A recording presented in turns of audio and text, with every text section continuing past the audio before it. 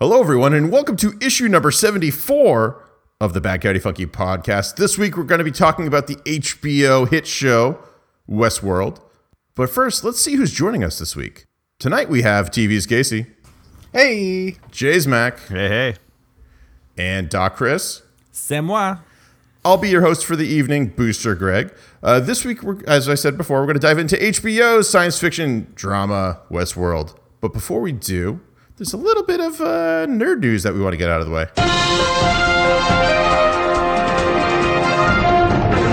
So the first thing, another tragic loss in the comic book world this week.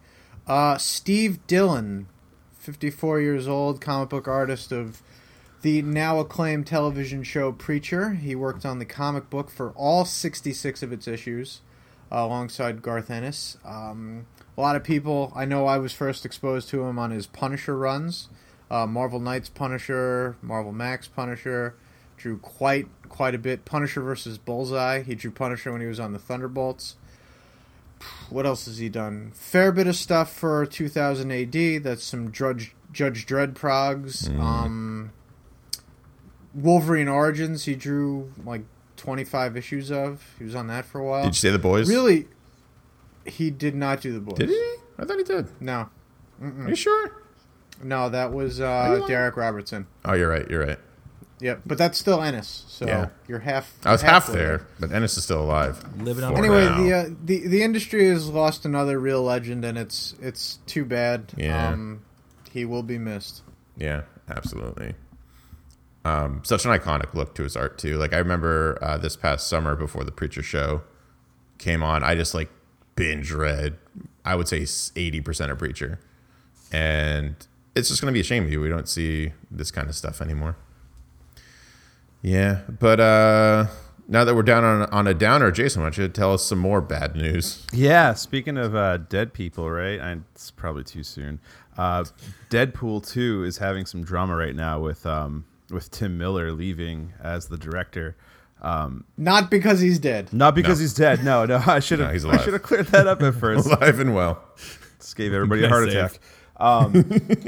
No, so he wanted to create a more expensive version of Deadpool in the sequel, and that's not how Ryan Reynolds wants to do it. And he just doesn't like his idea of having kind of like a scrappy movie, right? And that's kind of like how he won us all over in this. You know, it's more about the writing instead of the actual, features in the movie. He wants to triple the budget to $180 million, and Ryan Reynolds is just like, no, I don't really want to go that route. So he left. They're on the search now for a new director, and what's really interesting is that there are actually petitions out there to try to have Quentin Tarantino direct this next one, which is interesting. I think it would be really funny. I think that he would basically just take Ryan Reynolds' kind of attitude towards the first one and just run with it. So I'm interested to see what happens. I don't really think Quentin's going to take it over. No, he won't. But I want to get your guys' thoughts on it too. Although Quentin Tarantino did say, I think it was when he was on the Nerdist, that like if it was the right character, he would do a comic book movie, but he'd want to do it his way, which kind of leaves me like Quentin Tarantino's way would probably just be like Deadpool like sucking on a big toe for like an hour and then talking about it. People would still go see. Yeah, no, I would still go see it. Absolutely, I'd see it twice. Something we won't see, which is what Tim Miller was kind of pushing for, is Kyle Chandler from Friday Night Lights fame. He was going to be Cable, but not anymore.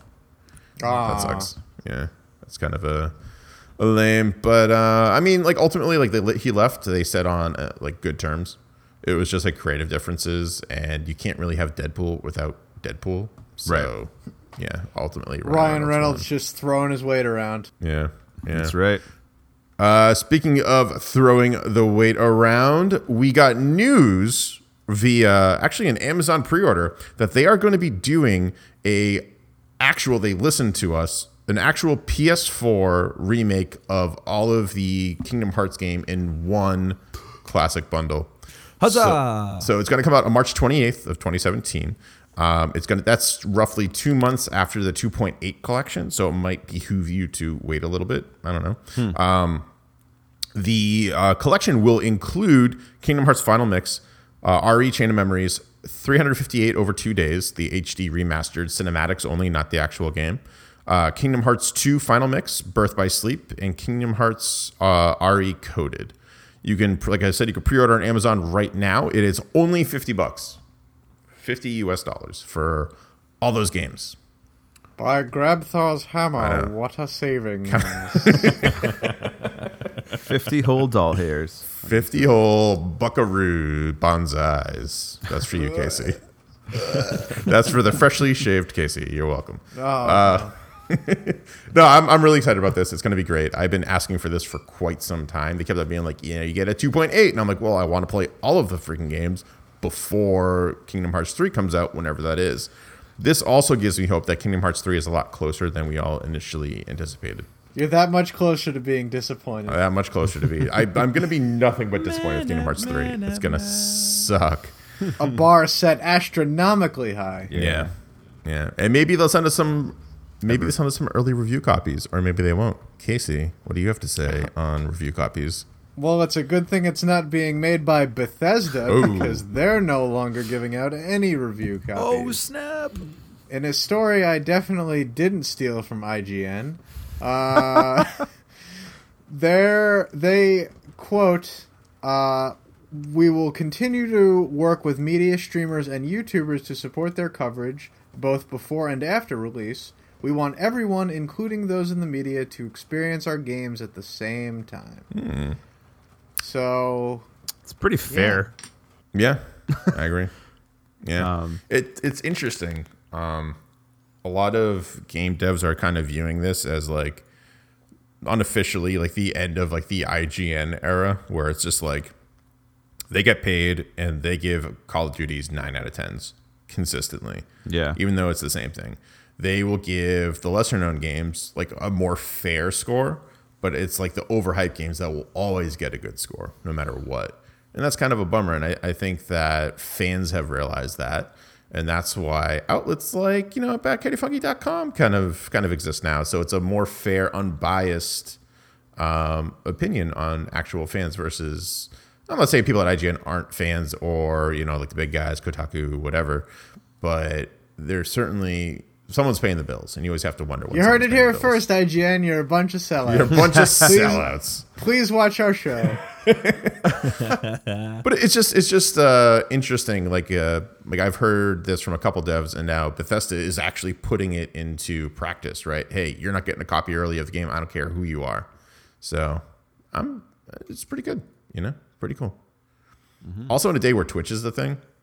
Like a day and age where instead of like waiting for a review, I can just like wait until launch day anyways and watch someone play it and see if I like it for myself. Yeah. You know what I mean? Yeah. Pretty cool stuff. I don't know. Jason, what do you think? So at first I was like, oh, that kind of sucks, but I'm not going to be writing any articles on this. Well, maybe I will, but, I think people like IGN and things like that would be super upset, considering they're not going to have any sort of edge on anybody anymore. As far as any Bethesda games go, I'm sure that the other developers are going to be able to release early copies to the masses. But I like this. It is fair for everybody, I think, and to have that experience of everybody gets to enjoy it at the same time and nobody's playing it like 2 to 3 months early is actually kind of cool. Like, remember when that happened with actual video games, right? Back in the day, and like there wasn't all this hype around everything, and there weren't all these like just like giveaways. It's just cool to have everybody experience something at the exact same time again. Yeah, I agree. Chris, what about you? How do you feel in this matter? I understand it. It's a similar thing in like the music field where certain people don't like to release certain things in certain outlets. It allows them to have a little bit more control about that kind of thing. It is cool to be able to get something early and be able to review it early, but with someone like Bethesda leading the charge and something like that, like Bethesda as a company has its own fans, so like if they release something, people are going to buy it. They don't necessarily need any extra push to a lot of stuff that any more than their normal their own kind of press releases and their own commercials for things will happen. So I think it's interesting. I think it will level the playing field a little bit. It's an interesting move, but I don't think it will affect them negatively. Interesting. Because all I know is like when I was looking on IGN and all these other sites, they were just like, yeah, we can't have a review because Bethesda, evil Bethesda, limited us our review copies. And like I feel like every other article I looked at on that site was just like, we can't do this because of Bethesda. And I'm just like, okay. How dare you play a game because it looks good, not because you got a free copy? I know. Jerks. Well, to be fair, I don't know if they're not like, so let me rephrase it. I don't know if they're not doing review copies or if they're not doing early copies. That I don't know. If they're giving me the game for free or not. I don't know. Gotcha. But it's not early, which is what's important. Yeah. There it is. So yeah, there's that. So that is all the nerd news that we have to get out of the way for the issue 74. Guys, stay tuned as we dive into HBO's Westworld.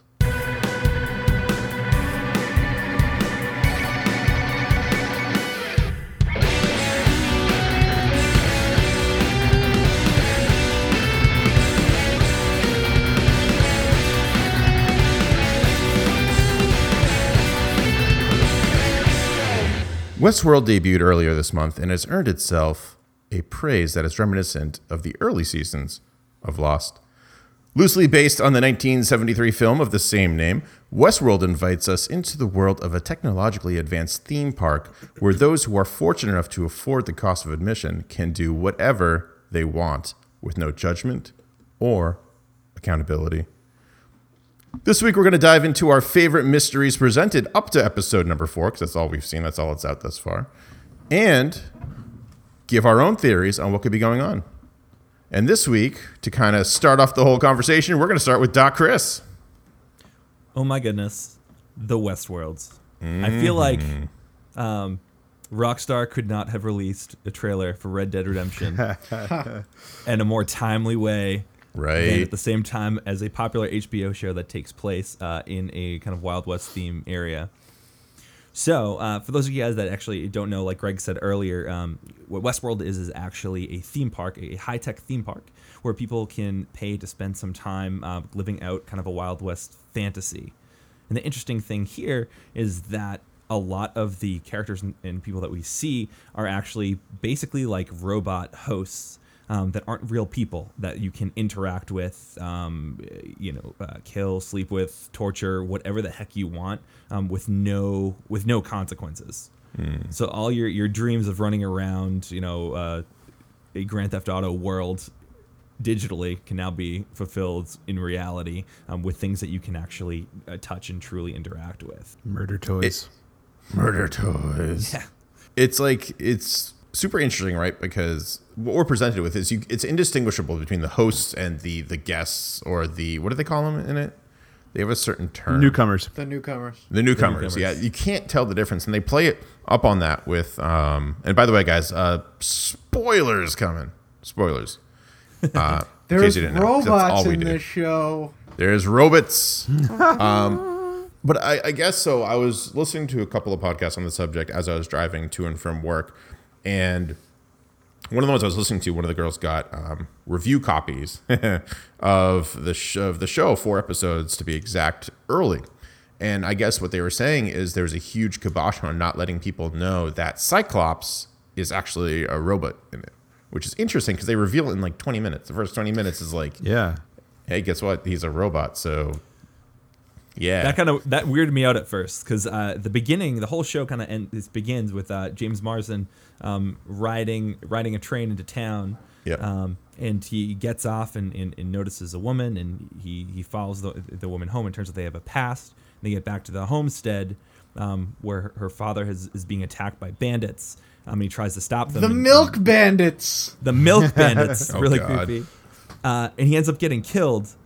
And this takes place this whole story takes place over about the 15 or 20 minutes. And I'm watching it, and James Marsden gets killed, and I'm like, is that the end of the first episode? Is that what happened? Good and then old all of a Teddy. sudden, next thing we realize is that the next scene, he's back on the train, and we realize, oh, this whole thing is a loop. Yeah. And he's kind of caught in this story loop. You thought they were remaking Westworld, but they were really remaking Groundhog Day. I thought you were going to say Looper. And then Bill Murray showed up, and there was it was weird. It was very weird, Bill Murray. What's interesting about the Milk Bandits, while we're on the subject real quick, did you notice that one of them, actually the main guy, I would say the Milk Bandit, I can't remember his name, is actually the crazy guy from Grand Theft Auto 5. Oh, no. Trevor? Trevor, yeah, he's Trevor from GTA 5. His name is like Steve Ogg or something like that. We keep going back to Rockstar, man. I know. It's just it's funny because I was looking at him. I was like, he looks familiar, and I couldn't place it, so I looked it up. And on IMDb, he's not one of the first cast members you see, so I had to do a little bit of digging. And then it was like, oh yeah, I just don't recognize him because he has hair, but he's still crazy. So I thought that was cool because there's a lot of going back and forth between critics and everyone between Westworld and like video games and how people treat video games, and that is ultimately kind of its purpose, right? Like, it is a real life video game. It's gaming, just with robots and people, which is cool. I mean, if you look at how everyone kind of plays it too, you have people I guess the newcomers, like the new newcomers, which just kind of like go through and they go, oh, they're so cute, they're so lifelike. Oh, he's so handsome, but I want the bad ones. That's what I want to go for. Like those guys right in the background. They're like the new guys, they're the newbies. They know what they're doing. But then you have like Ed Harris's character, the Man in Black, where he's just like murdering and he gets shot and he is not phased, and he's going through what he considers to be the quote unquote real game.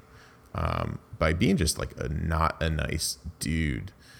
So you kind of have this like escapism kind of going on. But what's interesting is they never really tell you where Westwood is located. Right? Westworld. I say Westwood. Yeah. Westwood's in Massachusetts. I know that. They never tell you where Westwood is really located. Somewhere near Dedham, I think, but I don't know. No, Westworld. They never tell you where it's really located. It's somewhere in existence, and they let you know that the control tower. It's not virtual reality. I don't think. First of all, because that's the other big thing is people think it's not an actual park, but I think they debunked that in the first episode because I heard that theory quite a few times. Well, if it's anything like the similar island with dinosaurs, then it's probably on some kind of. Is it purgatory? Don't say it's purgatory. It's not purgatory, man. Westworld. It's probably on like Isla Delos or something. Oh god. Some privatized island that's locked off from all of humanity. Some people think it's on Mars. Yeah, that's what I've heard. I heard that it's not on Earth at all. It's super weird. I don't know if that would be a good payoff though. Like, they have this whole build up and they're just like, hey, guess what? It's on Mars. It's also on Mars. It'd be dope on Mars. It's a fucking Disney World where you could kill people. Yeah. That's the point. Instead of like saving humanity, it's like, nah, just Disney World. Just really. Isn't that the plot of that M. Night Shyamalan movie? Oh my god. When it was like, oh, they were just in the current time the whole time. Yeah. The Village, I saw that. That's the name of the movie. And I figured it out right after I heard Sigourney Weaver's accent. I was just like, they're in modern times. That is the worst accent I have ever heard. There's no way she actually thought that was a passable accent. She's acting as if her character has an accent, acting like it. It's good. And everybody in the theater was pissed at Greg. Yep. And then they're like, you're right. Well, they were more pissed at M. Night Shyamalan for putting out that crappy movie. Hey, he has a new movie coming out, by the way. Yeah. Quick off topic. It's with James McAvoy. Ooh, I'm scheduling us to see it, by the way. So I hope you're. Yeah, that movie Devil, that was pretty good. Devil was all right, but he didn't direct that. He produced it. Oh, well, that might explain a lot. Yeah. Here's this new one. It's called Split. It's James McAvoy plays a guy with like numerous split personalities that kidnaps. Oh, so think of like Cloverfield Lane, but James McAvoy instead of John Goodman, and crazier, and 3 chicks instead of 1. I don't know if you could be crazier than John Goodman in that movie. He thinks he is an old British lady, a 9-year-old, a monster, and something else, and he jumps between them. Anyways, split personality, and all of them are Abraham Lincoln. Are they doing what are they doing? Is it a fucking Robin Williams biopic? Oh, Casey. No, listen. You get the old woman, This is why Mrs. we Doubtfire. can't. You get the 9-year-old boy, Jack, the monster. wow. And I just hide And you- Casey from the overlay. 1 and hour there's no more Casey. Hooray! All right, he's back. I thought your comment was endearing, Casey. Well Thanks, done. man. All right, so when do we think Westworld is? Ooh. Future. Future. The I'm not saying so the distant future? I would say 2000 that AD. Days of Future Past. Days of Future Past? Yeah. Back to Would it James be during the McAvoy. Age of Apocalypse, maybe? Age of Ultron? No, I think it's I think it's the future because that dank 3D display that they got going on there, the gigantic like war room in the middle. They have Yeah. that like 3D diorama of what's going on. Yeah. Yeah. Yeah. I want to say the future. I don't think it'd be too crazy in the future, though. I mean, like, you have, like, what that stupid Microsoft thing that they never, like, unveiled. They unveiled, but they never released it. What was that called? The holodeck or whatever? Yeah. That kind of looks like what they have going on there. Kind of. So, it could be not too crazy in the future. One thing's for certain, when I'm watching this show, I feel like there's two, I can't give it a definite year, but there's 2 or 3 different times to keep in mind in terms of the life cycle of this park. So you have when it first started, where you have like these glitchy robots that are kind of like they can dance, but that's about it, and like maybe serve drinks. We're talking Crazy Bear Jamboree, Disney style animatronics. Yeah, exactly. Like It's a Five small Nights at world. Your Freddy's Chuck E. kinda Cheese shit. fair. Yeah. Welcome to Westworld. I'm the old prospector. Yeah. Pretty much. That's what I think. I think of like Splash Mountain from Disney World. That's what I think. That's the first iteration. Brer Rabbit. Brer Rabbit. Yeah. That I love that ride, but it's not politically correct. Mildly racist. Actually, not mildly. at all. Mildly, I wouldn't even say mildly. Like Severely. It's severely. But then you have the and I don't have a time for this again, but you have what they refer to as happened 30 years ago. And then you have now. So we know that the park isn't older than Anthony Hopkins' character because he created it. Sure. Yeah. But He's we the also John don't, Hammond. Yeah. we also don't know if Ford, which is Anthony Hopkins' character's name, Ford. We don't know. We are assuming Ford is a human. Like we're in Cylon territory here. Like anyone can be a robot. Yeah. Anyone. Now I'm gonna say Ford's human. You want to say Ford's human? I'm gonna call Ford's human. I don't know about Bernard. Bernard. So let's talk about it for a little bit. So Yes. things that we know about the past mystery. We know that Ford started the whole park with his partner Arnold, Yes. and the two of them kind of came out with this idea of creating the storylines and giving all the hosts and the characters in the park these AIs that they to make them seem more make them seem more realistic and more interactive. Yeah, I mean, and that's a huge reveal too. Like when we first like jumped into episode 1, we didn't know Arnold was a thing. I just thought that like he made it all. Like he was like the James Cameron with Avatar, where he just sits down and plops on a computer and just makes the whole movie on one single computer. But when you really when you start diving into it and you start looking at it, you're like, man, there's no way that he could like actually do all this stuff. And they reveal that there was this gentleman named Arnold who he was creating it with and just mysteriously vanishes in the park one day, like dies under mysterious circumstances, right? That's what we're led to believe. And that's and then when... then we also have Bernard, who is kind of currently, if we go back to current time, Bernard seems to be working directly underneath Ford as kind of his right-hand man. Yeah. Who seems to may have taken on a lot of that responsibility. And he's very independent of Ford until Ford shows up, and then he's just like a lackey all of a sudden. Because he was a very strong character. He actually, it looks like he might have his own agenda kind of going on. He does some weird stuff. He does some really weird stuff. What I want to, I was thinking about this on the way home, actually. When episode 1 opens up, it's Bernard questioning Evan Rachel Wood's character. Dolores. I was going to say DeLorean. I always say DeLorean. The DeLorean. Then we go 88 miles an hour. We go back to the past, and that's when James Marsden ends up back on the train. They again. already made a Western of Back to the Future. Oh goodness, the time loops. The time train. It's because they saw it today and they made it yesterday for tomorrow. God. Maybe Back to the Future 3 really took place in Westworld. He only thought he was going in the past. He's really in the future. Anyways, so in the beginning, he's questioning Dolores about, just like to make sure that she's operating per normal.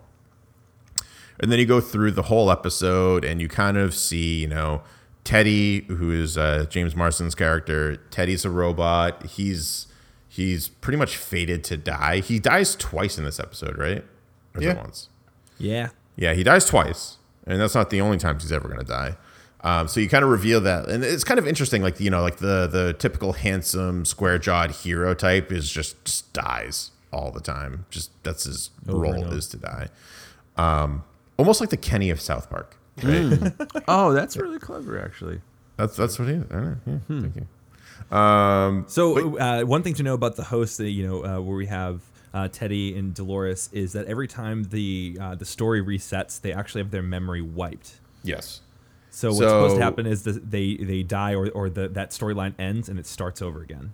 So picture Groundhog Day where you're Bill Murray and everyone else just resets to the way they were. That's the ultimate goal of this, which is interesting that people don't get sick and tired of it after a while. Like, it's super expensive to get admission to this park. I feel like it's this multiple times. Because of how expensive it is, it's probably like a once-in-a-lifetime thing. But not necessarily so, because we have the Man in Black, who is played by Ed Harris, who is referenced that he's been coming here for 30 years. He makes his own storylines, that guy. He does. But that is kind of the cool thing, right? You see, Colors like even in the first episode, you see the nuances of how these things can play out, because you have hundreds, if not maybe close to thousands of robots kind of going around doing their own thing, and guests can just interact with them. So if you play their loop without any guests showing up or any newcomers showing up, they just play the same thing over and over and over and over again. But it's the people attending that make it different. So, for example, in a standard scenario with Dolores and Teddy, Teddy gets off the train. He goes for a drink, gets approached by a whore, says, "Nah, I don't want to pay for it." And she goes, "Honey, you paying for it anyways. I'm just more honest about it." Then he sees Dolores come out. She drops the can. He picks it up and goes, "Don't mind me, just trying to be chivalrous." And they go about their adventure. Ends with pretty much everyone dead and Dolores raped. That's how that story ends. But if someone intercedes Teddy on the way, Dolores just goes on as normal and maybe picks up another newcomer or branches off that way. So there's these weird like story branches you can kind of see happening throughout even the first episode, which is super cool. Like if she goes back to the barn and she's alone, what happens then? Well, Teddy's not really there to save her. She gets raped anyways. I feel bad for Dolores sometimes. Yeah. She does not have a good end of the day. So the interesting thing, kind of where we get part of the story here, is that while the memories of these hosts are supposed to wipe each time, Dolores and actually another character, Dolores' dad, another character, Maeve, who plays kind of the head madam prostitute at the local bar. By the way, yeah. Did you know her name was pronounced Tandy? Tandy?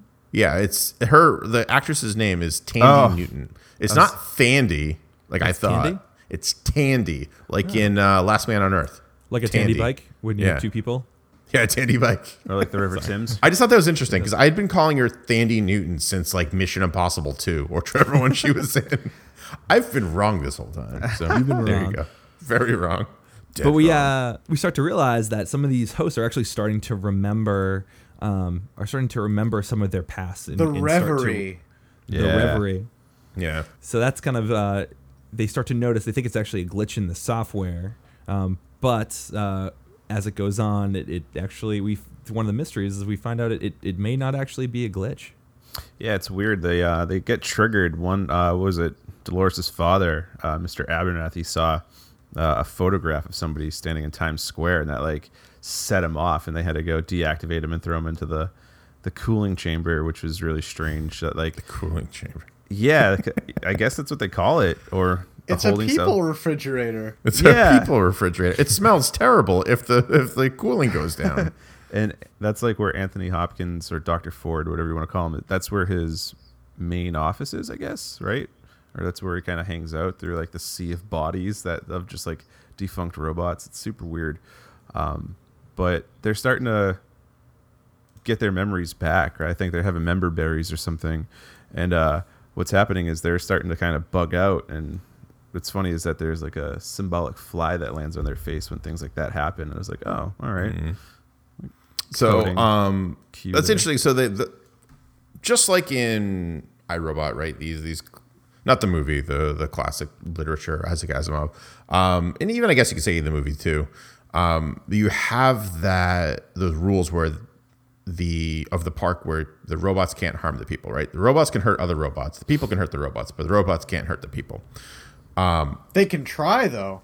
They can try all they want, but they can't hurt the people. And if a person or a newcomer is in trouble around them, they have what's called the Good Samaritan programming, which means that they will do their best to make sure that person ends out alive and well. So they'll take a bullet for them. If someone's about to get their throat slashed, they'll jump in the way of the knife. If you're about to get like run over by a horse-drawn carriage, every robot in the area is going to try to save you. Or the horses, which are also robots, are going to get out of the way. So it's the only way you could possibly die in Westworld, it seems like, is if you jump off of a cliff. Of which there are quite a lot. That is true. There's a lot of cliffs. But I wonder if like all the robots would just pile and make a robot like cushion. Like lemmings. Like lemmings. Like lemmings all jump off. Yeah. Make a giant pile for you to jump into. Or they all jump off and grab each other's ankles and form like a rope bridge of some kind. Like a barrel full of monkeys? A barrel full of robots. It's a new game. Count it. That's great. That's great. But everything in this world, except for the newcomers, is controlled, right? They even say that. We even see a cool scene with Anthony Hopkins controlling snakes with his hands with using Jedi mind tricks. And the reason why it's in the same facility that they host Hunger Games out of. Yeah, right? It's the same thing. It's like Hunger Games meets Truman Show. Yeah. Dude, that's why Ed Harris is there. He's pissed. I was just going to say that. And BT circle. From Hunger Games is Bernard. That is true. Oh, yeah? Yeah. Can we just say James McAvoy again? I feel like I like this full circle thing going around James again. McAvoy? Like oh, man. We just need to bring it back throw to him James in. McAvoy. Just throw him in there. Why not? He's the thing. He exists. He exists. The reason why I bring that up is because they made a big point in episode 1 to say that Dolores would never harm a fly. And the last scene, which is super unsettling when you first watch it, is a fly lands on her neck after all these glitches. And she started to become self-aware, stuff like that. And she swats it, right? She kills it. And you're like, oh my God, now she's hurting flies. What's next? Us? Probably. But then I thought about it. The flies are also probably robots because they said they control everything in the park. I don't think so. It would not be nearly as dramatic. Right, but I don't think they were thinking about that. I think it's a later episode where they say that everything is controlled, everything. And if you watch episode 2, it feels almost like a reboot, kind of. Like it doesn't feel like a full like it seems like they got the pilot, and then all of a sudden we have these new characters, and they're just like, yeah, hey, they've been here. These are the real Let's guys. throw the now McPoyles in there. Yeah, that's super weird. Speaking of like the Milk Gang, the McPoyle kid like just reminds me of Milk so much. It's so gross. I can't think of him in any other way than being a McPoyle. Even in House of Cards, you're like, when's this guy gonna drink some milk, for crying out loud? Yeah, and when I go back and I watch the movie Loser, and I'm like, all right, what's the McPoyle kid gonna do? Like, it's the role of a lifetime. Oh. I know him as Mary from Psych. He plays this really creepy character. Oh. Where his name is Mary. Oh God. He's just the most awkward character ever, and it's ruined him for everyone. But he was really good in House of Cards. What was I gonna say? I forgot what I was gonna say. I had a point, and I don't anymore. So at the end, we know the beginning of episode 1. It's Bernard going through Dolores's programming, make sure she's okay. But then it happens again, but it's not Bernard saying the lines. Did you guys pick this up? I picked this up the second time I watched it. It was the security guard, and his name is escaping me right now. But the head of security is the one actually saying these lines to her, and she's repeating them. We'll call him Hemsworth.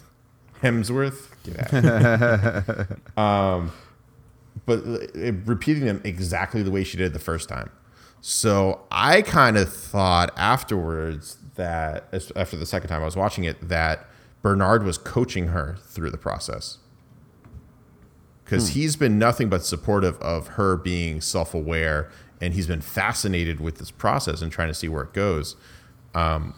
We see throughout these first 4 episodes that he has these secret meetings with her. And what's interesting is when you have the actual meetings with one of the hosts, they're naked and sitting on a cold chair, and it's this really cold environment. Everyone's just crowding around, and it's very dehumanizing. When Bernard meets with Dolores, she's fully clothed. She's in like a place that she feels comfortable in. It's nice lit. It's very reminiscent of like a room that would be in Westworld. And actually, he keeps her accent on, and he like very rarely deactivates her or puts her into analysis mode, but like he does when she gets fascinating. So it's almost like he prefers to have these conversations with her and wants to see where this goes. I don't know if you guys kind of picked up on that, or are you guys doing the glasses thing? God damn it! What? I don't know what you're talking about. So I have a theory about Bernard. Yeah. So I believe, and I'm gonna call it right now, and if I'm wrong, I'm gonna admit my own wrongdoingness. Do you guys think Mr. Krabs is a robot? I do believe Mr. Bernard is a robot. No. So I believe. Oh yeah, I do. No. So I believe that Okay. Anthony Hopkins' partner, Yes. Arnold. Yes. I believe that before he went, he went missing, or if he even truly went missing, I believe he uploaded his consciousness into Bernard, a host who hasn't quite figured out that he comes from someone that's real. And that's what he's slowly kind of carrying out Arnold's wishes, which is basically to create true artificial intelligence that can think for itself on its own, and that he's kind of slowly influencing a lot of the hosts in there. Interesting. That's what I think we're going to find out. That is my theory. I'm calling it. I think the Man in Black is Arnold. Ooh. Huh. He's been Although, going to that park like- for 30 years. He's going to that park for 30 years, but he does have a life outside of it. Like, he gets approached in episode 3 or 4, and some guy's like, hey, like, I know whatever, but like, what you did helped my wife's, and then he gets cut off, and then Ed Harris is just like, finish that goddamn sentence. I slit your throat myself. I'm on my fucking vacation, man. And just like walks away. So he's like supposed to be, I guess, in the real world, this saint of a man, and like everyone really looks up to him, and he's probably like a philanthropist of some kind, right? Wikipedia, the entry on Wikipedia says he's like a big shot medical, like chief of a medical company. Oh, really? Yeah. That's not surprising based on like that dude's reaction and the fact that he has enough money to come here for 30 years. Yeah. Like, they say it's $40,000 a day to come to this park. Do you think he won like a sweepstakes? Sweepstakes, or he's had a coupon. a benefactor Coupon? of some kind, right? Yeah. I think if he were his partner, he wouldn't be looking for the maze, the deeper level. Oh, as that's it were. true. Yeah. That's true. But like, and also, I mean, you could have Chris's point too, where he just doesn't. Maybe he is a robot and he doesn't know, because in the original Westworld, it was what's his name? That was the Man in Black was actually a robot, right? Casey? Yul Brynner, yeah. Yeah. I know you saw that. But there was no question about him being a robot. Like, there wasn't a mystery there. He was just a robot. Okay, yeah, but I mean, what's interesting too is about that first scene where you have the Man in Black and Teddy. You kind of figure the Man in Black's the robot if you saw the movie. Right. Not true, right? Not in this one, because it would be Teddy is the robot. But in any case, I thought that for a while maybe Arnold is the Man in Black and he's going through, and that it's Ford who put the maze in here, and he's trying to figure out what's going on with the maze and why it's there. I don't really know that ultimately. I just feel like in my gut that I don't like the Bernard is a robot theory. I don't know why. Oh, I like it. It's also weird that he knows about the deeper level game as well. Yeah, that's weird too. When he puts Dolores on the track for the maze, Yeah. which actually brings me to my theory, I don't care who Arnold is ultimately. Like, that's not something I'm super vested in. What I love is the 30-year theory, where they say that this is what happened 30 years ago and now cleverly cut together to make it seem like it's one storyline. Yeah, there is weird jumps in time because they talk about, like, I think it's the second, either the first or second episode or the second or third. They talk about that they have been operating for a few months since they cleared out the kind of the original bugs that we see in episode 1. Yeah. So it seems like time has it's like the next day, but in reality, like, quite a lot of time has gone through. Yeah. Yeah, and it's one of those things too where you have like Evan Rachel Wood's character, for example. She has a gun, and the gun ends up looking really new in one scene and then really old in the next, and then she like pulls it out of a haystack pretty much, and you keep on following it, and it looks like it's the same exact gun. I'm not like a gunsmith or a gun connoisseur, but they do look the same. And the fact that you have these weird gaps in time, and like sometimes someone's wearing something slightly different, has definitely been interesting, especially with the host. You can't tell if they've aged at all because they're robots and they're always wearing the same thing and they're always doing the same thing. Right. So the big theory is in episode 2, we were introduced to William and Logan, who are buddies. And it would appear that William is about to marry Logan's sister, or is involved with Logan's sister of some kind. And they're just going through it as a hurrah. Almost seemed like a bachelor party to me, kind of thing. Mostly because I feel like Logan's just trying to corrupt William. I think that's the whole like gist of it. And what's really cool, and it goes back to the video game thinking behind this whole Westworld thing, is we've all had it. Logan is like the vet player and William's the noob. And you actually see it a lot where like William's like, oh, I want to go do this. And Logan's like, nah, you don't want to do that. That's stupid. That leads to stupidness. Yeah. Yeah, it's like that leads to stupidness. You don't want to do it. And then they actually do a stupid, like, one of quote unquote Logan believes it's a stupid bounty hunter mission, right? And it ends up this guy says a name and they just like shoot him in the head. He goes, dude, this is the best Easter egg ever. We got to do this. This is like what we want to do. Like, and like I know when I play Diablo, like when I was playing Diablo 3 with some of my buddies who had already run through it, they were just like, no, you have to run this way. And I'm like, but I want to kill that over there. Yeah. Like, no, you don't want to do that. It's a you waste never of time. go for the critical path. But it has that like reminiscent feel of like, you know, buddies gaming essentially. But also, the Logan environment. William dynamic is pretty much ripped straight from the movie. Oh, I heard that. The two main characters in that, who are played by James Brolin, father of Josh Brolin, who weirdly enough looks a lot like Christian Bale, and Richard Benjamin. Benjamin plays sort of the naive first-time newcomer, and Brolin is like the relaxed veteran who's like, yeah, I've been there. It's like, use the holster, you know, use the one without the straps.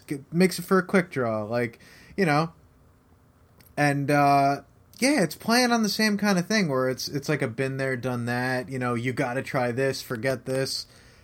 I like that it's fallen into similar parallels, but I mean, you know, you look at an episode of an HBO show and it's already an hour long. The movie's only an hour and 20 minutes. Right. Yeah. So, like, one episode of this show gives you the full scope of pretty much everything that there is. Yeah. So I'm really looking forward to how much more they expand it, too. Well, so the theory that I really like, too, if you think about the 30-year theory, right, where you have William and Logan, they're kind of, like, doing their thing to begin with, and Dolores just does kind of, like, mess, you know, just kind of, like, they interact in a little bit like that. I think also, maybe, if the Man in Black is not Arnold, he's William. That's a really good point. I've just started thinking about this. We're like, all right, maybe he is, like, you know, trying to find his old friend, maybe, or trying to find like an answer to something like that, and that's why he keeps coming back. Or the other thing is too, look at how the Man in Black first interacts with Dolores, or not first interacts, but interacts with Dolores with the can when Teddy is taken away, or Teddy can't be there to stop the can. He does, and he says, "Sorry, Dolores, not today. I got things to do." And she looks puzzled. He walks away, and she goes about her day. William does a similar thing. Like and I guess like anyone can do that, right? Like anyone can stop that can. It doesn't matter. That can's gonna go, and if Teddy's not there, it's gonna be a member. But I feel like he has a similar relationship with her, where he's fascinated with her. He like is going out of his way. Like they pal around for a little bit too. You know. Now I'm mad. I feel like you just told me Santa Claus wasn't real. Like that's a really good theory. Yeah. You just pulled the lid off of everything. And what we're actually I'm seeing mad at is you. the de-evolution of William into the Man in Black, because he starts out as a white hat. He starts out as a good cowboy. Oh my god. Yeah, see, this is a pretty good one. Oh, and man. like, remember when he got shot for the first time? He went flying. I've Yeah. never seen, like, we saw the only person we've actually seen get shot up close Was is the William. Man in Black, right? Well, the Man in Black before that. You will yeah. believe a man can fly. And it was Teddy who shot him, and he's just like, yeah, whatever. He's just like walking through Superman style, per Casey's point, and he's like, here, I'll help you, son, and puts the gun to his head, and he's just like, go ahead, do it. And Teddy can't fall to his knees, whatever. But like the difference between that and like when William got shot, or I'll call him Billy because that's what like Logan keeps on calling him. He hates Like, it. come on, Billy. He's like, don't call me that in front of Dolores. God, I like her. But like that whole, he goes flying back, and you see that like people can get shot in Westworld, but they don't die from it, and they don't get critically wounded. It's like almost like a paintball gun, I Yeah. guess, like a pellet of some kind, which is weird that hurts the hosts Yeah. like fatally. Like how weak is their skin layer that thing just shoots right through? Or does the gun determine it's a host and not a person, and actually fire a real bullet? I feel like that's what the case is right now, and then that's going to open Yeah. up for some severe stuff later, where Yeah. somebody's going to find a way to ignore that rule. The technology in the movie was pretty weird too, because the guns were like battery operated. But they were heat, right? I heard Yeah, like they could sense heat. So if you aimed at a robot, you could fire and hit it. But if you aimed at a warm body, or I guess anything that wasn't living, like there's a part where a guy shoots a mirror, it won't fire. But Weird. yeah, it's good question. well, it could totally shoot my computer right now because this thing is pretty warm. yeah.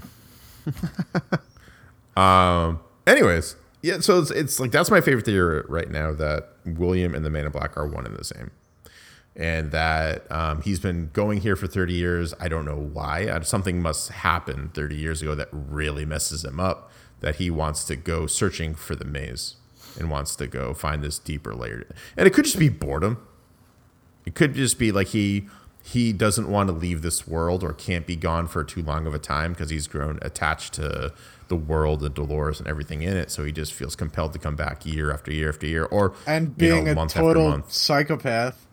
He has. Well, he's not really that big of a psychopath though, compared to a lot of the other people that are there. I mean, he scalped a host. You know, that's not For a weird. purpose, though. Yeah, He's- it wasn't like he he's doesn't- like, I'm gonna go scalp hosts now because fuck it, why Yeah, not? he really had to bleed 3 liters of fake blood out of him, though. Yeah. That had a real practical So use. here's the thing about the Man in Black too, where in the first episode it's implied that he rapes Dolores. I don't think he actually raped. I think he did something kind of worse. I think that he might be responsible for a lot of the glitches that's going on I was gonna say by what's his presence worse? being there. Because Oh, if he's a consistent, so if robots, he might not be maybe not doing it on purpose, but if robots are starting to remember their past lives, and he's been going there for 30 years, they're probably going to remember him. You know what I mean? Yeah. So I wonder if that's kind of like it's something. The reverie glitch in and of itself doesn't mess with someone. It's them remembering something or seeing something they shouldn't be seeing that triggers it. Right, like the photograph, Like the photograph with the father. just like a or noir even stuff song. like you're told that you're not real. Right, Which being sends told you that you're into not real. Spasm. Or what was that line that the father said? These violent means will have violent ends, or something like that. These violent pleasures, whatever. That sentence too seemed to trigger something. And that sentence started with the dad. right, because he was a villain. With Abernathy. Like they get Yeah. repurposed, which is weird. Yeah. So That's really weird. And that's the only time that we'll actually have a way to gauge time is who gets replaced when. Yeah. Right? Like the dad got replaced. So now we know if we see the old Abernathy, we know that it's a past time. Or we know if we see Tandy Newton's character, Maeve, if we see her not as the queen of the hookers, it's the past. Right? It's 30 years in the past.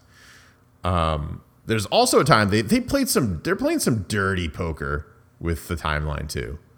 Like there's a point where William goes in the bar and Maeve isn't there, but they conveniently made it so that Maeve got replaced for like 10 minutes. Remember when they thought she was freaking out? And they replaced her with the other one for like literally like 10 minutes, I felt like. And then they brought her back. That point was when William came into the bar with Logan. Oh wow. So it's just like, come on. I'm trying to make sense of this, guys. You You're gotta not be supposed to. That's half the fun. I know. And it's really all of this contemplating, its thinking and stuff that makes Westworld fun to me. Right? Like these theories, and that's what I loved about the first couple seasons of Lost. Like, what is a smoke monster? Why is there a goddamn polar bear on a tropical island? I don't know. It had a Man in Black in it as well. Yeah, it did have a Man in Oh, Black in it. yes. You're right. Yeah.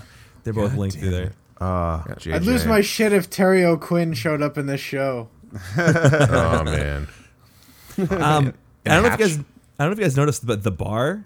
Did you guys notice some of the music that you hear in the bar? Oh, it's so anachronistic. I love it. Listen, Yeah. can we just talk about the music in the first episode that's the Western version of Paint It Black? That Heck was yeah. so cool. Oh my God. And before that, we Yep. actually had the Black Hole Sun. Black Hole Sun. Why don't you And come looked and up- wash away the rain? Yeah, and there was another one that I looked it up because I wanted to see what else there was. There was Radiohead's No Surprises Yep. as well. Which is not accurate for the show at all. No. Chock full. One really cool thing, actually, the theme song. Actually, the composer who's that actually wrote the theme song and is actually head of the music department for the show is this man named I believe it's Raymond Djawadi. I'm doing my best to actually say that. And he's actually scored a whole bunch of popular things, including Game of Thrones, Pacific Rim, and Prison Break, and Warcraft. Wow. Interesting. So that's why it's a very kind of similar theme song to Westworld and Game of Thrones. Yeah. It's just like, man, that Painted Black scene. It was awesome. Casey one. Oh, that was so cool. Just like a cool fucking scene. And I love there's a character we haven't really talked about, and it's the writer of Westworld. The guy whose job it is to plan out all of these. Yeah. What's his name? Sizemore? Yeah. So he plans out all these storylines. He probably has like interns or other writers underneath him. And Ford shits all over him. And Ford literally just like, nah, I don't want to do that. But like, what's cool is like he was getting ready. He goes, oh my God, this is the big speech. It's great. It's going to knock your socks off. And then he's chills. And then the fat guy, the overweight, middle-aged white guy with his like bitchy kind of looking wife is just like shoots him in the neck before he can do this big speech. He's just It was kind of awesome. He's so disappointed. Just crushed. You didn't. They built it up so much. You knew that you were not going to hear the speech. Like you knew. And the beginning of the happen. speech was so terrible. I was like, I don't remember what it was, but I remember being like, "Oh, this is not going to be good," and then just out of his misery. And they take pictures, souvenir pictures with the corpse of the robot. Oh yeah. It's just like in the old timey coffin, standing upright. Let me put He's the hat wearing his on. hat. Oh man, it's so cute. It was really messed up. But kind of to Jason's point is this guy's job, Sizemore's job, is to. I keep on thinking of Tom Sizemore, which is like a completely different looking dude. But his job is to come up with, write all the story arcs, figure out all of the intricacies of what could happen in the story, and come up with new stories as well. What I found interesting is he came up with, what was it called? Like The Blood River or something like that. Like this weird, The Odyssey of the Red River, Red Rum, whatever. Ford immediately kicks it down. He's just like, nope, this is not good. What's fucked up is you see those same robots working on Ford's expansion. Yeah. The next episode. It's like some of the same robots. So he was probably like, I need those for what I want to do. You can't do what you want to do. Sorry. Which kind of brings it up to, can Ford be trusted? We know he's doing some fucked up things. So what do you guys think? I don't trust Ford at all. Real quick too, what's really funny about that particular scene when you see them kind of like in that little farm with a like gigantic auger that's like ripping up the terrain. He's talking to Teresa, who is like questioning Ford the whole way through, right? She's kind of challenging him on his stance and like on his psyche. I feel like one of the hosts came by and filled up her wine glass, and they filled it up to the very top, and it just started cracking up. I thought it was the funniest part of the whole episode. They just kind of ignore it, but they use it as like an effect because that auger's ripping through, and they use that to show like how, I guess, powerful that machine is that's running through. I just thought it was really funny. Yeah. But Ford, shady dude, like shady as all hell. At first, the first episode makes you think that he's actually not that bad. He's like the Geppetto of this place, right? I would say the Willy Wonka. The Willy Wonka. But he doesn't do the flip, the tumble. He'll eat your synthetic kidneys with some fava beans and a nice candy. But then as we get to know Ford more and more, we realize that he's he's a little selfish. He's flawed. He's probably doing a lot of this stuff on purpose. Sociopathic. He's either a really smart dude or he's not a good programmer, and people are probably like now starting to realize it, where he's like, yeah, I totally created all this stuff. Yeah. And now they're like, all right, now do some work. And he does it, and it just messes up the whole park. And then he like stops for 30 years, and then he does it again. It's just like, no, stop. Yeah. Don't do this anymore. But anyways, he has ulterior motives, obviously. What do you think those ulterior motives are? He's going to take over the Commonwealth for the Institute. Fight the Brotherhood of Steel. God damn it, Casey. Listen, they have the same machine to make them. Don't tell me you didn't notice that. They do. I noticed that. It's the big ring, and they dip them in milk. Yeah. Somebody really likes milk, whoever's making this show. That's like... Hood is making the show. Sponsored That by kind of makes Hood. you think of the Milk Gang, though, right? Interesting that they chose milk to use as that liquid and not like water or alcohol or anything like that, but it's milk, which is the same milky substance that they use to create these things. So maybe on some subconscious level that they know that. Yeah. They realize that. Dun, dun, dun. Dum, The Milkman Conspiracy. The Milkman. That sounds way less intimidating than when you put it like that. Yeah. That sounds like a really bad band name. Yeah, it does. Or a Nicolas Cage movie. Or a level in Psychonauts. All of these acceptable titles. Yeah. Terrible. But Ford, right? He also has that moment with Bernard's lover. Yep, Bernard has a lover. That's right. Where he sits her down at the vineyard where she used to go as a child in Westworld, and then destroys it pretty much right in front of her. It has this like weird power struggle kind of thing where he tries to depower her and makes her feel like she's out of loop with whoever she represents, and does all these things. And he's like, oh, by the way, this is all gone. This is going to be my new thing, which is like, it's the Whitechapel, right? That's his new storyline he's building. Yeah. This weird Whitechapel thing, which I still think is... So what if this happens? What if everything that is happening is actually with Ford is actually 30 years ago, and Ford has been dead for 30 years? And every time we see Ford, it's actually from 30 years ago. I don't know. See, like they're playing loosey-goosey with these timelines, and I don't know what to think anymore. I feel like that might be a lot for the average, not three people sitting on a podcast analyzing it meticulously kind of an audience to stomach. Everyone has been doing this, though. This show begs to be analyzed under a microscope. Yeah. It just does. You know what I mean? Like the way they shoot it, the way it's presented. It's Jonathan Nolan that's like behind this too, of Nolan Brothers fame, right? Like I feel like shades of like Interstellar in it too. He wrote with, like, the mystery. Memento, didn't he? That's like the Yep. most watched out of order movie Also, ever The made. Prestige. The Prestige. Oh yeah. And actually, that's been a big thing of some topics too. Is what if they have a Prestige? Have you guys seen The Prestige? Yeah. Yeah. Okay, I just want to make sure. So spoilers about The Prestige. If you haven't seen it now, you probably weren't going to see it. So I'm going to spoil it for you right now. We follow Christian Bale, who is actually plays twin brothers. No, you got it back. Wait. Yeah, No, we you're don't right. follow Christian Bale. Yeah. We follow Hugh Jackman, whose rival is Christian Bale. Who is twin brothers? Close enough. But they're twins, is the point. Yes, they're in the twins. end we find out they're twins. And Hugh Jackman finds a way to clone himself, Yes. which is like awesome. Oh, yeah. David Bowie as Nikola Tesla makes a cloning machine. Would you like multiple Wolverines in you? Batman versus Wolverine and Alfred and Lucius Fox are there. Shit, man, you're right. Wow. Right. I know. But like, what if that has that kind of ending? What if we find out that Bernard is really a robot on Mars? You know, like, will people feel cheapened from that?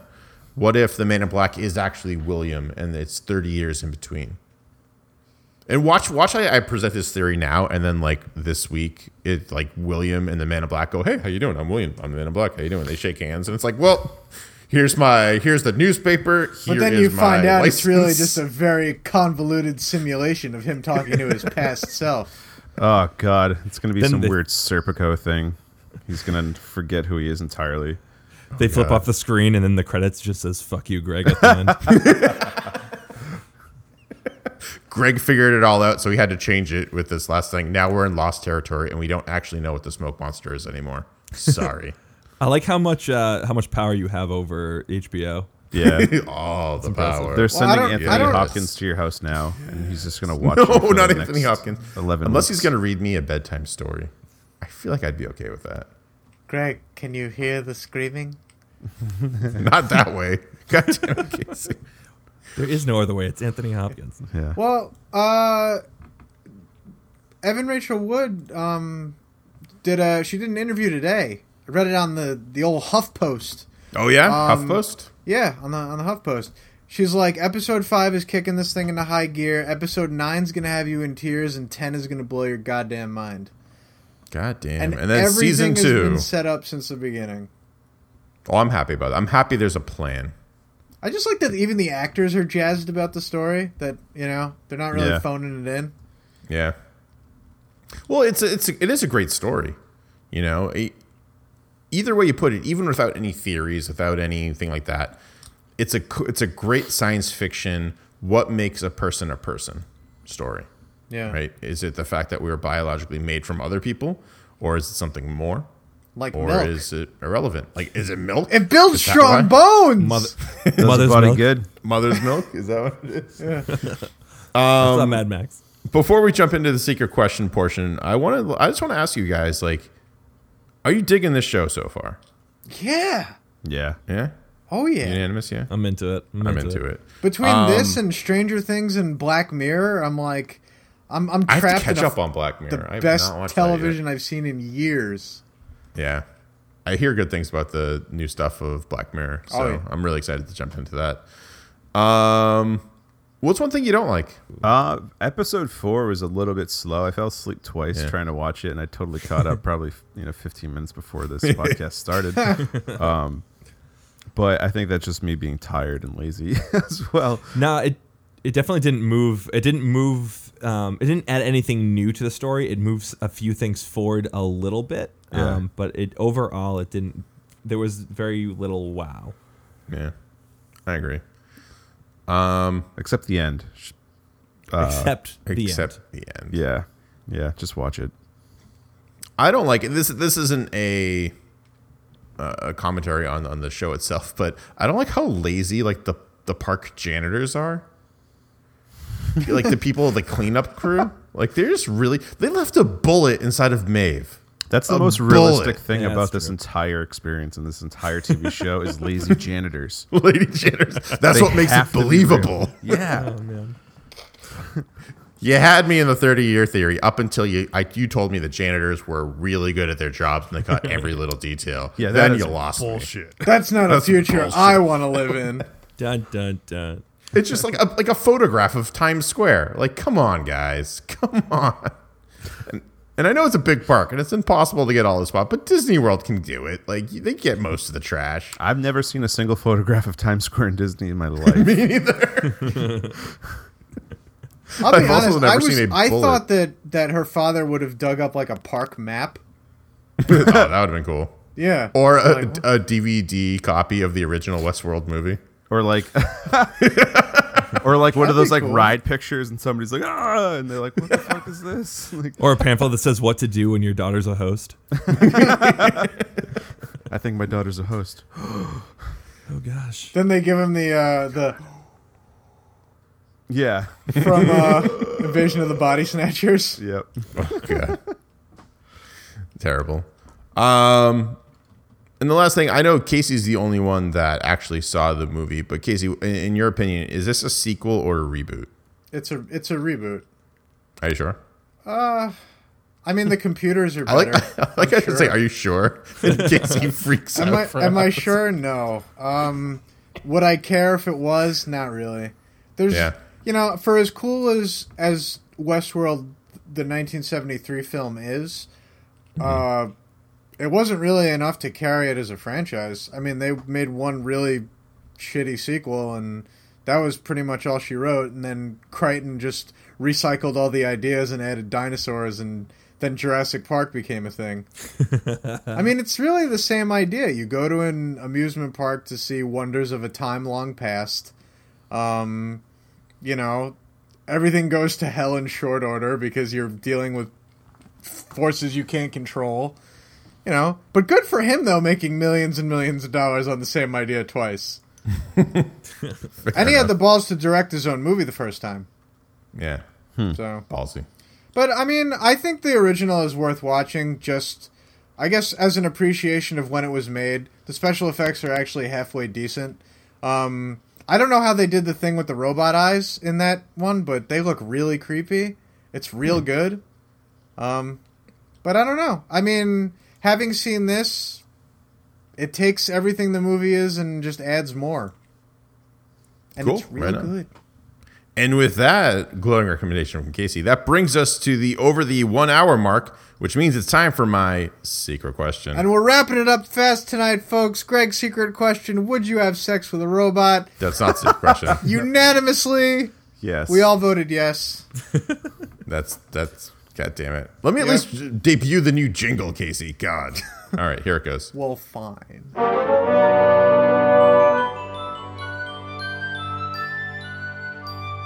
That's wonderful. That's magical. That was certainly a jingle I definitely heard. I can't wait to hear that in post. Right. Oh, man. So, this week, as we talked about HBO's Westworld, not Westwood as I keep on calling it, Westworld, a great science fiction tale, just the classic themes of what makes a human, a lot of mystery, intrigue, everything like that. What we touched upon lightly, which I'm glad it was only lightly, is the music in this, the anachronistic songs played on the player piano really helped set the tone and the mood for this show. My secret question for you guys this week is, if there's one song you can hear that player piano play, what would it be? And let's start with Casey. You always start with me. I know, it's great. I love it. 'Cause So you good. never have an answer. Wow. I'm going to go with... I listen to enough postmodern jukebox where I've heard so many modern hits played on a piano. I appreciate the novelty even more. I'm going to go with Britney Spears' Toxic. Oh, That would actually be a cool action scene. Yeah. Yeah. Nickel Creek. There's a folk band called Nickel Creek that does an amazing cover of that song, but I think it would be something really creepy. Now I've got to check it out. Man. Jason, what about you? Smash Mouth All-Star. Damn it! Yep. Or any Took DMX. Both of their answers. Any DMX. It would be Smash Mouth All-Star, and it would be following Teddy throughout a scene, or a montage of him just dying over and over again. Chris. I'm just gonna say it because it's like This is like way too late in the game to be making this reference, but Psy Gangnam Style. A very interesting one. Oh, what about because it's PAPP or PPAP? Definitely past its prime. I don't even have an answer to my own secret question. There's so How many. dare Yeah, you. I know. Just This pick anything. happens rarely. You're gonna Pick have anything. to go last song first you next listen week. Pick anything Dan. quick. Yeah, actually, you know what? I think Good Vibrations would be a pretty good one to throw in there. Who doesn't love a little Good Vibrations? And that could actually be like a really twisted scene too, with the way that song Yeah, goes. that could. That'd be really, really cool. And now, like, I'm gonna say this, I'm gonna go and post, and I'm gonna be like, "Fuck, I should have said this one thing," and I'm gonna change it. You're just gonna edit it like real light and post. It's like not good vibrations. Feel the vibrations. Instead of Beach Boys and Brian Wilson, we get some Marky Mark and the Funky Bunch. There it is. Oh man. Or Boys of Summer would probably be a good one too. Right? Yeah. That wouldn't be bad. That wouldn't be half bad. Yeah. Cool. Anyways, that's all the time we have for tonight. That has been issue number 74 of the Bad Coyote Funky podcast. Thank you guys so much for listening and subscribing over on iTunes and throwing us a rating and some good feedback. If you haven't done that, you should, because it's a good thing to do. We do this each and every Thursday night live with video, which is great, over at twitch.tv/Bad Coyote Funky at 9:30 p.m. Eastern Standard Time on Thursday nights. You can also follow us on Twitter at Bad Coyote Funky and on the Insta Hams for all your instant ham, as Sergio likes to put it. Tonight joining us, we had TV's Casey. Hey, And you can follow TV's Casey over at TV's Casey on Twitter. So good stuff. He's got musings of comics and such like that. It's great. And random thoughts. We have Jays Mac. Hey. And I forget your Twitter handle, Jays Mac. You gotta Jays help me Mac, out. yeah. _ Jays Mac _. Yeah. And then just at Jays Mac everywhere else. Nice. Doc Chris. Whoa. What was that? I don't I understand. don't know. I think I was going to say something, and then I backed out of it, so I went with whoa. I Whoa was like, was my tag off. I thought it was a Keanu Reeves reference. We haven't even talked about Keanu Reeves at all. Whoa. I miss him. And where can people find you, good old Doc Chris? You can find me at Nortellius, at NORTELLIUS, everywhere. Everywhere on the internet, everywhere. Literally, just type it in and you'll get him. It's crazy. It's awesome. And I'm Booster Greg. Thank you guys so much for hanging out with me. You can find me over at Booster Greg or at twitch.tv/Booster Greg for bedtime stories each and every Saturday night at 11 p.m. Eastern Standard Time. Sometimes it's 10 p.m., sometimes it's 11. It's great. Just tune in either of those times and you'll find me. Guys, thanks again. wait. and we will see- Hold on a second. What? Next week is issue number 75. Tell 75. the people what we're doing. What are we doing? I forget what we're doing. I haven't looked at it. I I thought do. you I do know what we're doing. We're doing Doctor Strange. Comic That's Book Club, right. Yeah. We get some comic book club. Yeah. It's gonna be great. We're gonna all read comics again and talk about it. It's gonna be. You awesome. know I can't read. Jason's going to have to read it to me. I'll get Anthony Hopkins to got come your over back, and read buddy. it to you. Thanks. All right. Good night, guys.